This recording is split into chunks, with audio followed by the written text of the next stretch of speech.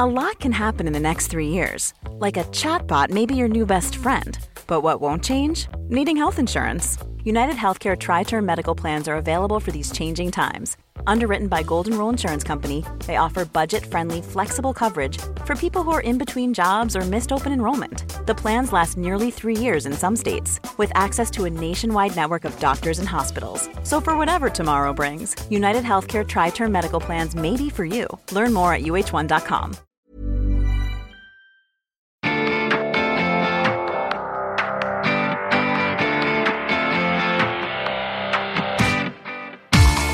Welcome back to the Women's Podcast. I'm Kathy Sheridan. And first, the usual housekeeping.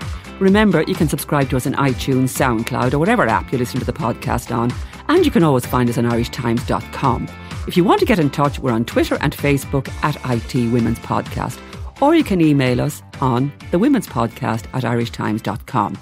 Also, if you like what we do, then please do head along to iTunes and give us a review and tell all your friends about it. Now, a couple of weeks ago, I got a very interesting email from a young woman called Maeve Nicolán. In it, she told me the story of her autism diagnosis just 3 years ago. She's 27 now, and how it completely changed her life after 24 years of feeling like she just did not fit in. Women and girls with autism are invisible, she told us. We only have to look at the stereotypical depiction of it in pop culture as a white male issue. Sheldon from The Big Bang Theory, Rain Man, the boy from The Curious Incident of the Dog in the Night Time. So growing up, Maeve felt different, but she had no reference point. Next week is World Autism Awareness Week, so we invited Maeve in to speak to us about her experience. And hold on to your hats, because this is some woman. Maeve, one of the amazing things about this story is that a woman with autism is considered invisible, basically. Women are considered invisible in lots of ways, but in this case, a woman is invisible. And that actually is almost unbelievable to us, considering the amount of talk there is about autism. And I watch The Big Bang Theory. I see Sheldon. I'm fascinated by him. He seems to have friends and a lovely apartment and everything. We all remember Rain Man. But yet, I only realised when we read your story that you don't ever hear of a woman with autism. So tell us about you. Sure. I think it's interesting because when you know what to research, when you know what you're looking for, you'll find actually a great deal has been written about women and autism, but it's still not something that's quite broken into the mainstream understanding of the condition as yet. And so if you're not somebody with direct experience of autism, either through yourself or a loved one, you tend to rely on the media representation of it or what pop culture offers up, and that tends to be, I suppose, a depiction of a man or a boy, and they tend to be quite intense, quite genius-like. And it's definitely one version of autism, and it's a valid experience in itself. But it's a very nuanced and wide-ranging condition, and I think women have often just been overlooked historically. I suppose the diagnostic criteria has been skewed towards a more male presentation of the condition, and as a result, women just have flown under the radar consistently through the years. And it's only really in the last decade that there's been more information about how females experience autism, and there's been more, I suppose, resources available. And a lot of these are actually coming from women themselves, women who have discovered for themselves that they are autistic after maybe decades of living a life misunderstood, even to themselves.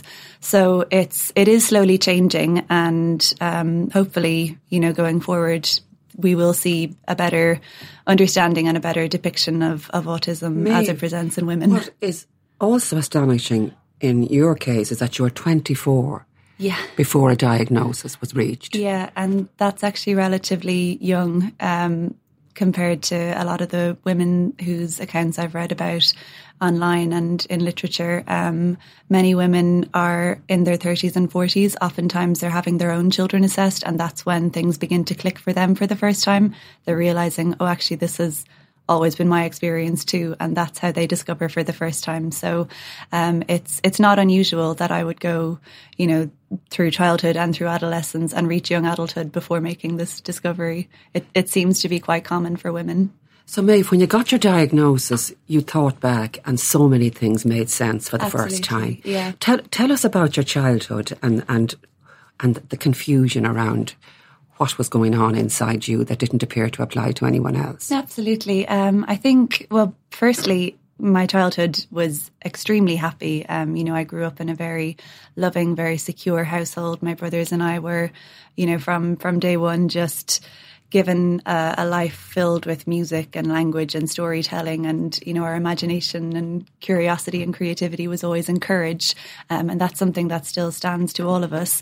And then I suppose it was just within myself that I always had this strong inkling that there was something different or unusual or left of centre in some way. And I remember, I suppose, from being as young as 3 and having this very strong sense that something was wrong, something was not right, that being a girl was, there had been a terrible mistake made and it absolutely made no sense, and it was just something that I had to reject outright and quite overtly. So that was, I suppose, the first strike for me. And you felt you weren't a girl? Yeah. Which I know in nowadays with kind of gender neutral parenting and everything, it's a very different landscape. But no, at the time, yeah, absolutely, I felt that some terrible mistake had been made, that this was absolutely not right, that the expectations socially that were placed upon me being a girl, I couldn't meet them, I couldn't live up to them. There was something that would never click with me there. And then I suppose, the other factors of the clothes and the toys and the things that I was supposed to be interested in, it was almost an allergic reaction. It was just so strong that I rejected it outright and changed my name, changed everything. If anybody tunes into this podcast right now, they'll think we're talking about transgender. Absolutely, yeah. And in fact, your parents were so wonderful that when you wanted to be called the same name as your brother, Owen, they said, go ahead, we'll call you Owen. And they basically reared you as a boy. They were happy to go along with it, absolutely. That might have been because it was easier than challenging it. But no, they've always been very open-minded and very accepting of me, whatever that might look like. And for that time in my life when I had to be a boy, when being a girl was impossible, they were very accepting of it and as loving as ever, and they allowed for it, they indulged it, whatever. To the point where they would tell guests coming to the house that to refer to you all as boys. Yeah, it's only kind of when I look back in hindsight that, I realise that that's not most people's experience of growing up. But for us, it's always, we look back at it as like when you were a boy, when I was a boy. It's just the most normal thing. It was just part of my life. So what was going on then, Maeve? It was, I suppose, just this profound sense that something was different. I couldn't put my finger on it. Maybe gender was the most obvious thing to reach for. It's something that I ultimately came out of, and, finding girlhood again and embracing that is something that I did only a few years later. And I never kind of had that crossroads experience again of wondering, was I one or the other? I'm very much set on who I am now, and I know that. But at the time, it just didn't make sense to me. And it might have been me reaching for something to help me make sense of what was really happening. I'm not sure, but it's how it manifested itself at that point anyway. And I think what's interesting as well, since, acquiring a vocabulary about and around autism that has helped me to explain myself better than I've ever been able to. I've learned that it's actually not uncommon in the context of autism to have this experience. In fact, it's called gender dysphoria, and it happens quite regularly. And generally speaking, a lot of autistic people are either LGBTQ or identify as gender non-binary. There is a real openness there and a fluidity, and maybe that's also part of it, that it makes sense in the realm of autism, even though, to anyone else it sounds a slightly mad story. Well, you looked back in your school reports, Maeve, which I think was very interesting. There's something very poignant about this. You looking back through the lens of your diagnosis so many years later, and your school report cards told you something very important about what was going on with yourself then. Yeah, absolutely. I think I've revisited them since. I find it interesting. Maybe it's the fact that I'm now working in education, but I've looked back at them since, and the difference between primary and secondary reports, I suppose, is the most significant, because it's as though you're looking at two completely different people. In primary school, I always felt very cherished, very valued, very able, and a number of teachers acknowledged or said that I seemed very happy to be there, and I did. Primary school played to all of my strengths in music and drama and storytelling and everything like that, and language. And then secondary school, all of that disappears, and suddenly it's lack of focus and misinterpreted the question, poor time management, didn't finish the exam. I'm kind of unraveling at that point, and things are not looking so positive. And it's just, I suppose, so many things that I looked at in isolation that now in the context of autism makes total sense. And, attention difficulties, it makes sense now when you put them all together, that it's not actually, one teacher didn't like me or one teacher thought that I was looking out the window because I had no interest in the subject. It's actually, there's a consistency across all of these reports, and it's that autism was there. There were positive remarks too in the reports. Oh yeah, I was polite. I was You're unbelievably polite. Yeah, very quiet, soft-spoken, not a troublemaker. Didn't raise my voice, hardly raised my hand, to answer anything like that. So I was the classic invisible, I guess. I was that case of the girl who just didn't stand out at all because she kind of made it that way. What is awfully sad about that, maybe, if I may say so, is you say, I was good, I was polite, I was agreeable. From your own lens now as a teacher, you say what they actually were saying was, I still haven't made sense of your child, but at least they don't cause trouble. So in terms of how you were underneath the surface, you were a maelstrom. You had this lovely, agreeable, quiet, outward demeanour, but inside you were in awful trouble.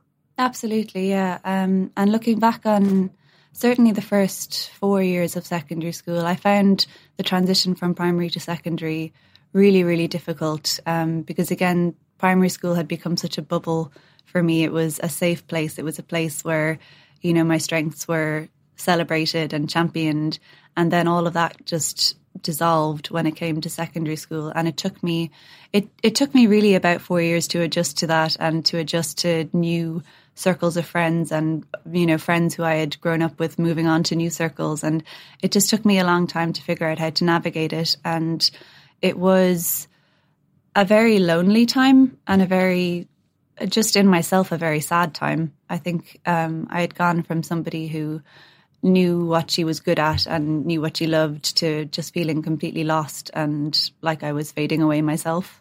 You dieted fairly obsessively, yeah, which is probably fairly textbook as well, is it? It is actually, and that's something that never really made sense to me until the word autism came onto my radar. And actually it's a very common secondary condition for women to go through. And it's interesting because I knew for me it was never body image related. I've always been naturally lean. It's not a matter of I needed to lose weight or anything like that. That was never an issue. But I suppose it was me reaching for something, latching on to something that would give me a sense of control. And this idea that if I could just control this part of my life, it would give me a sense of being anchored. It would give me a sense of being grounded when everything else felt out of my control. And you were seeing doctors all this time, Maeve. Yeah. And one of them diagnosed depression. Yeah, and that was something else that just made no sense to me at the time and was laughable. I think, and this was maybe, I suppose, around going on 10 years ago. But even though we've come a very long way in conversations around mental health, it just hadn't quite kicked off at that point, and it still seemed a completely alien term to me. It sounded like something that applied to someone in a completely opposite situation to me in my life. But yeah, there were lots of just niggling things at me all the time, whether it was my tonsils or ulcers or styes, just a constant feeling of being run down in some physical sense or another, and not realising that it was probably a manifestation of emotional difficulties that I was having that I didn't know how to address. And yet on the surface you seemed sort of quote unquote normal. You had a boyfriend, you had friends. It wasn't like you were left sitting in a corner on your own and were sort of regarded as a strange one by people. No, absolutely. You were putting on a fantastic act. I had worked so hard. It was, my greatest achievement almost to have achieved that level of social success, to have managed to do all of the things that a teenager my age was supposed to have done. I thrived for it and I fought for it and it happened. But it never really felt like an organic thing. It felt like I really had to work to make these things happen. If you had been allowed to express yourself as the person you really were with that condition, Maeve, what would have been your other route? How would you have been behaving if you'd been allowed to be yourself? I suppose I would have allowed myself to be more overt in expressing any kind of emotion. Everything was, tightly packaged within myself. I was very guarded, very private and very intensely so. And I just didn't know how to let any of that out. And it meant that I was kind of floundering and, drowning in my own head. I suppose it would have given me a sense of relief to be able to express it in any kind of a way, but I just felt that wasn't possible. I didn't know how, and I'd gone so long not doing it that the skills to even make a start just weren't there. I didn't know how to approach someone and, get into a conversation where I was talking openly and sharing feelings. It's still something that I struggle with. I think even now, knowing everything, it still takes a lot of work to tease things out of me. And I'm conscious of it, and I do try to, I make the effort to try more with it, but it's not something that comes naturally to me. It's always been sort of a lone thing, and sharing is something that I'm still trying to come around to. One of the big problems that you draw attention to is that fantastic ability to camouflage symptoms appears to be a primary reason why girls and women slip through the diagnostic net for ASD. Absolutely. They're just so good at covering up. Yeah, completely. And I think that's what we have in common more than anything else. And, I wouldn't have known that I was even doing that until I read about it. I wouldn't have known that my experience was different to everyone else. I mean, to an extent, we all do it. We perform our ways through the days just to make things easier. And sometimes it comes naturally and sometimes it takes more of an effort. But for me, I guess it was always more of an effort.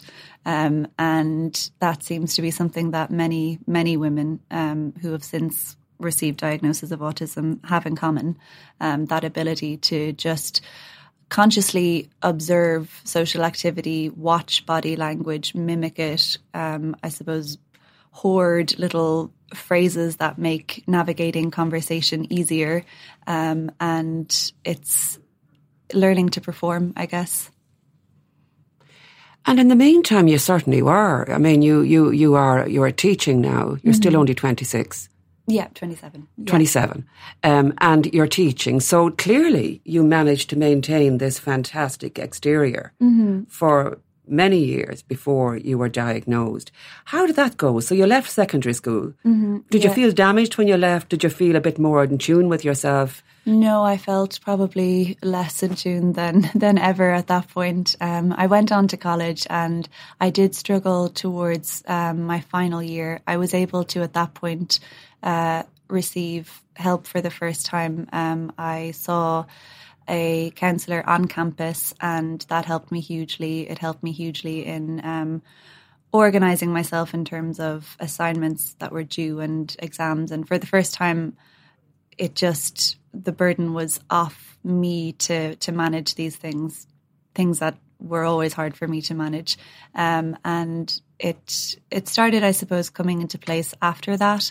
And I continued on in education, and then various internships and jobs followed. And I'm teaching now, and it's going really well. And I think probably better than ever, because I have such a sense of what my strengths are and what my limitations are. And, for the first time, there's real perspective there.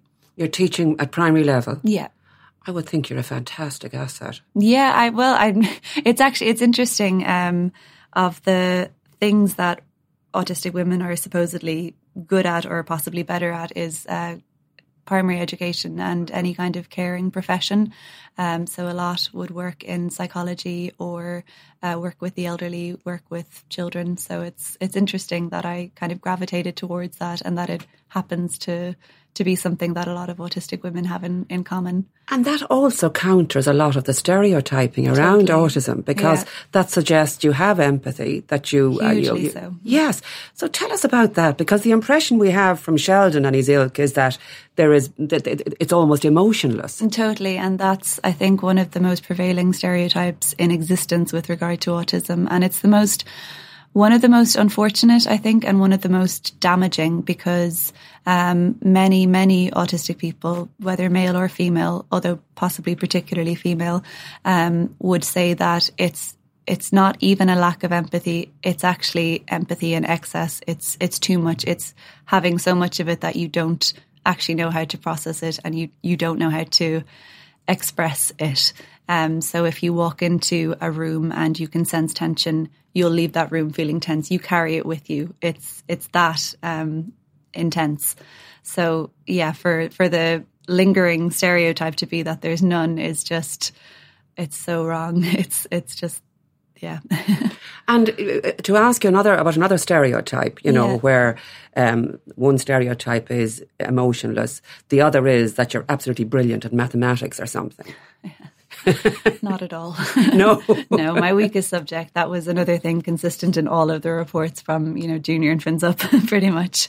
That maths is, it's again this idea of the very extreme male brain, and this idea that it's very black and white and very mathematical and very scientific. And again, this feeds into the idea that it's everything except for social, everything except for empathy and people and that side of things. But again, it's just not a given that if you're autistic, you are good at these things. It's sometimes the case that you might be the opposite, that you might be dyscalculic, which is the numerical version of dyslexia. Like, it can be that extreme. So it's just another myth. And did you have any of those? When you say you were weak at mathematics, but were you absolutely so weak that people sort of just said, "Oh my God, that's hopeless"? Or... Yeah, I would have been, definitely. And I suppose it was less on the page maths. It was more maths in the real world. So spatial awareness and kind of reasoning skills, problem solving, they would always have been my weaker areas. And that sort of manifested itself in poor time management and inability to kind of, read bus schedules, those sort of day-to-day things. I've always found difficult, and it takes sort of an extra effort to plan for things and to make sure that I haven't skipped a few steps, that I haven't missed something. So that's a side of my brain that's definitely very weak, and anything that involves kind of executive functioning skills. So that those areas have always been lacking, I suppose. I've always found challenges there. Now, Maeve, I know plenty of young women, including some very close to me, who aren't great at time management. Yeah. One of whom suggests that she does suffer from dyscalculia, which I don't believe she does. But anyway, which of those is most directly connected with autism? Because all of these things, for example, the obsessive dieting, the weakness in mathematics, all of them could be attributed to almost anyone we meet on the street. Absolutely, yeah. Yeah. So when you discovered your diagnosis, what suddenly made sense to you in all of those things? What was it? Was it an accumulation of all those things, or was it separate things? It was. Yeah, I suppose it was an accumulation of different things. I think quite often with autism, there's often secondary conditions such as OCD or ADD, ADHD. So it's really not uncommon to have one and the other. And for me, I was just finding patterns across the board, really, with that added up to a couple of different things. So when I received my diagnosis for autism, I also received one for attention deficit disorder. Right. One of the things you've said, Maeve, is that you quote the Chimamanda Ngozi Adichie, where she argues the danger of a single story, which I think is fascinating about so many things in our lives now. Saying that it creates stereotypes, and the problem with stereotypes is not that they are untrue, but that they are incomplete. Yeah.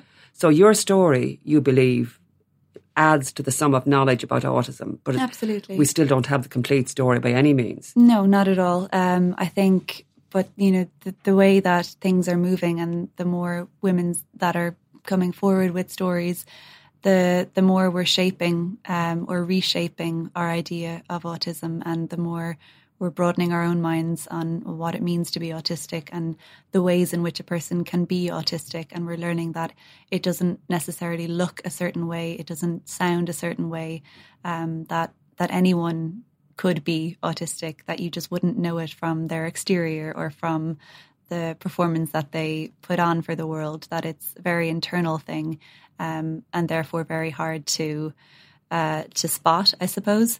But it's learning to be open to the fact that it is sometimes not how you imagine it to be, and that just because you picture it a certain way doesn't mean that you've got a complete understanding of it.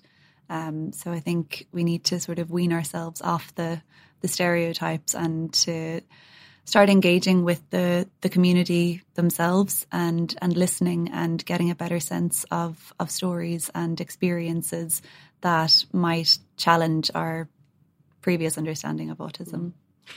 Have you seen anyone in a movie or a TV series or anything, a female person in any of those that matches what you believe to be? Loads. I just find that they're often very underdeveloped characters. I find that they're usually there for kind of comic relief or, being the butt of the joke. So often kind of secondary characters in stories. Luna Lovegood from Harry Potter would be one who I would strongly... I've been compared to her by a few people. Then this would have been before I knew anything or thought anything with regards to autism. So that would be one.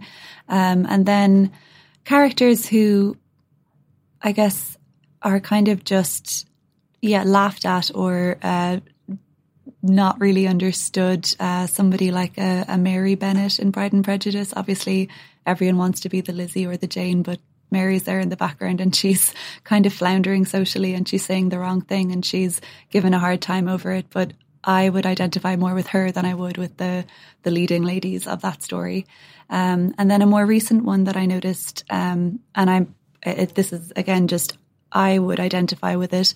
If you watched Derry Girls, the cousin Orla, she struck me as being very, very autistic, but again, not a very developed character and kind of only there to be laughed at. I think if the writers delved more into that story, you'd see that there's more than the kind of quirky front or the girl who is unfiltered and says bizarre things and looks like she's in space all the time. There's more to her than that. She's a fascinating character because she blurts things out. Exactly. It's usually the truth. Yeah. And she's clearly very bright. That's kind of an autistic girl summed up, to be honest. Yeah. You haven't seen The Shape of Water, Maeve, have you? I have, and that was actually another one that occurred to me as well. Yeah, because that character, I forget her name now, but she was a most fascinating study, and on some kind of spectrum, I thought. So you obviously recognised something in her. Absolutely, yeah. And then I suppose the fact that she's a mute, I thought, well, okay, that's her thing. She could be both, but I definitely recognised some traits in her as well. So, Maeve, what would you say to young women who are listening to you now if they think this isn't just an adolescent thing? I'm not going through some weird obsessive dieting phase as they expect a lot of young girls to do. I do feel socially awkward. I do blurt things out. What should she do now? I suppose just open your mind to the fact that it could be something more. It's not necessarily social anxiety. That might be part of it, but there might be something more at the root of it, and look into it. There's a huge amount available online. Books are being written all the time. I've come across several YouTube channels, blogs, podcasts, all being run and put together by autistic women sharing their own experiences. There's a wealth of information out there if you just know to look for it. So if you do have a sense, if any of this relates to you in any way, even just a shred of it, don't be afraid to tease it out a bit, to look into it, and to be open to the fact that it might be something more, because even though it kind of knocked me back hearing the word autism for the first time in the context of me, ultimately it's just provided so much clarity and relief, and it's brought areas of my life into focus for the first time. It's armed me with a vocabulary with which to articulate my experiences. I never had that before, and it's ultimately been a very positive and life-changing thing, even though it is uncomfortable at times as well. And I think I couldn't possibly really be, but then, I am. My final question, if those young women looking at the blogs and YouTube and all that sort of thing, if they presented to their GP tomorrow, what are the chances the GP would say, I'll send you off for assessment? Very slim. And that's another area that needs a lot of attention, just at gatekeeper level, GPs and psychologists, teachers, caretakers, the information and the understanding of how gender impacts on autism, it just isn't there yet, and it's not strong enough. So the chances are that a person would be sent away or told that they suffer from anxiety or depression, and that might be the result of the autism, but the autism itself will likely not be addressed or acknowledged as a possibility, which is, again, why we find ourselves here as being labelled invisible and lost and missed and everything. So things really do need to change on that level too. Well, Maeve Ní Chulainn, you're making a big difference, let me tell you. Thank you so much for coming into the Women's Podcast. Thank you for having me. So that was Maeve Ní Chulainn, and I think well worth listening to again and again for anyone who feels that they're just not quite fitting in. And that's it for today. My thanks to Maeve for speaking to us for today's podcast. Just a reminder that World Autism Awareness Week is next week from March 26th until April 2nd. Today's podcast was produced by Roisin Ingle and by Jennifer Ryan, with JJ Vernon on sound. Until next time, mind yourselves and thanks for listening.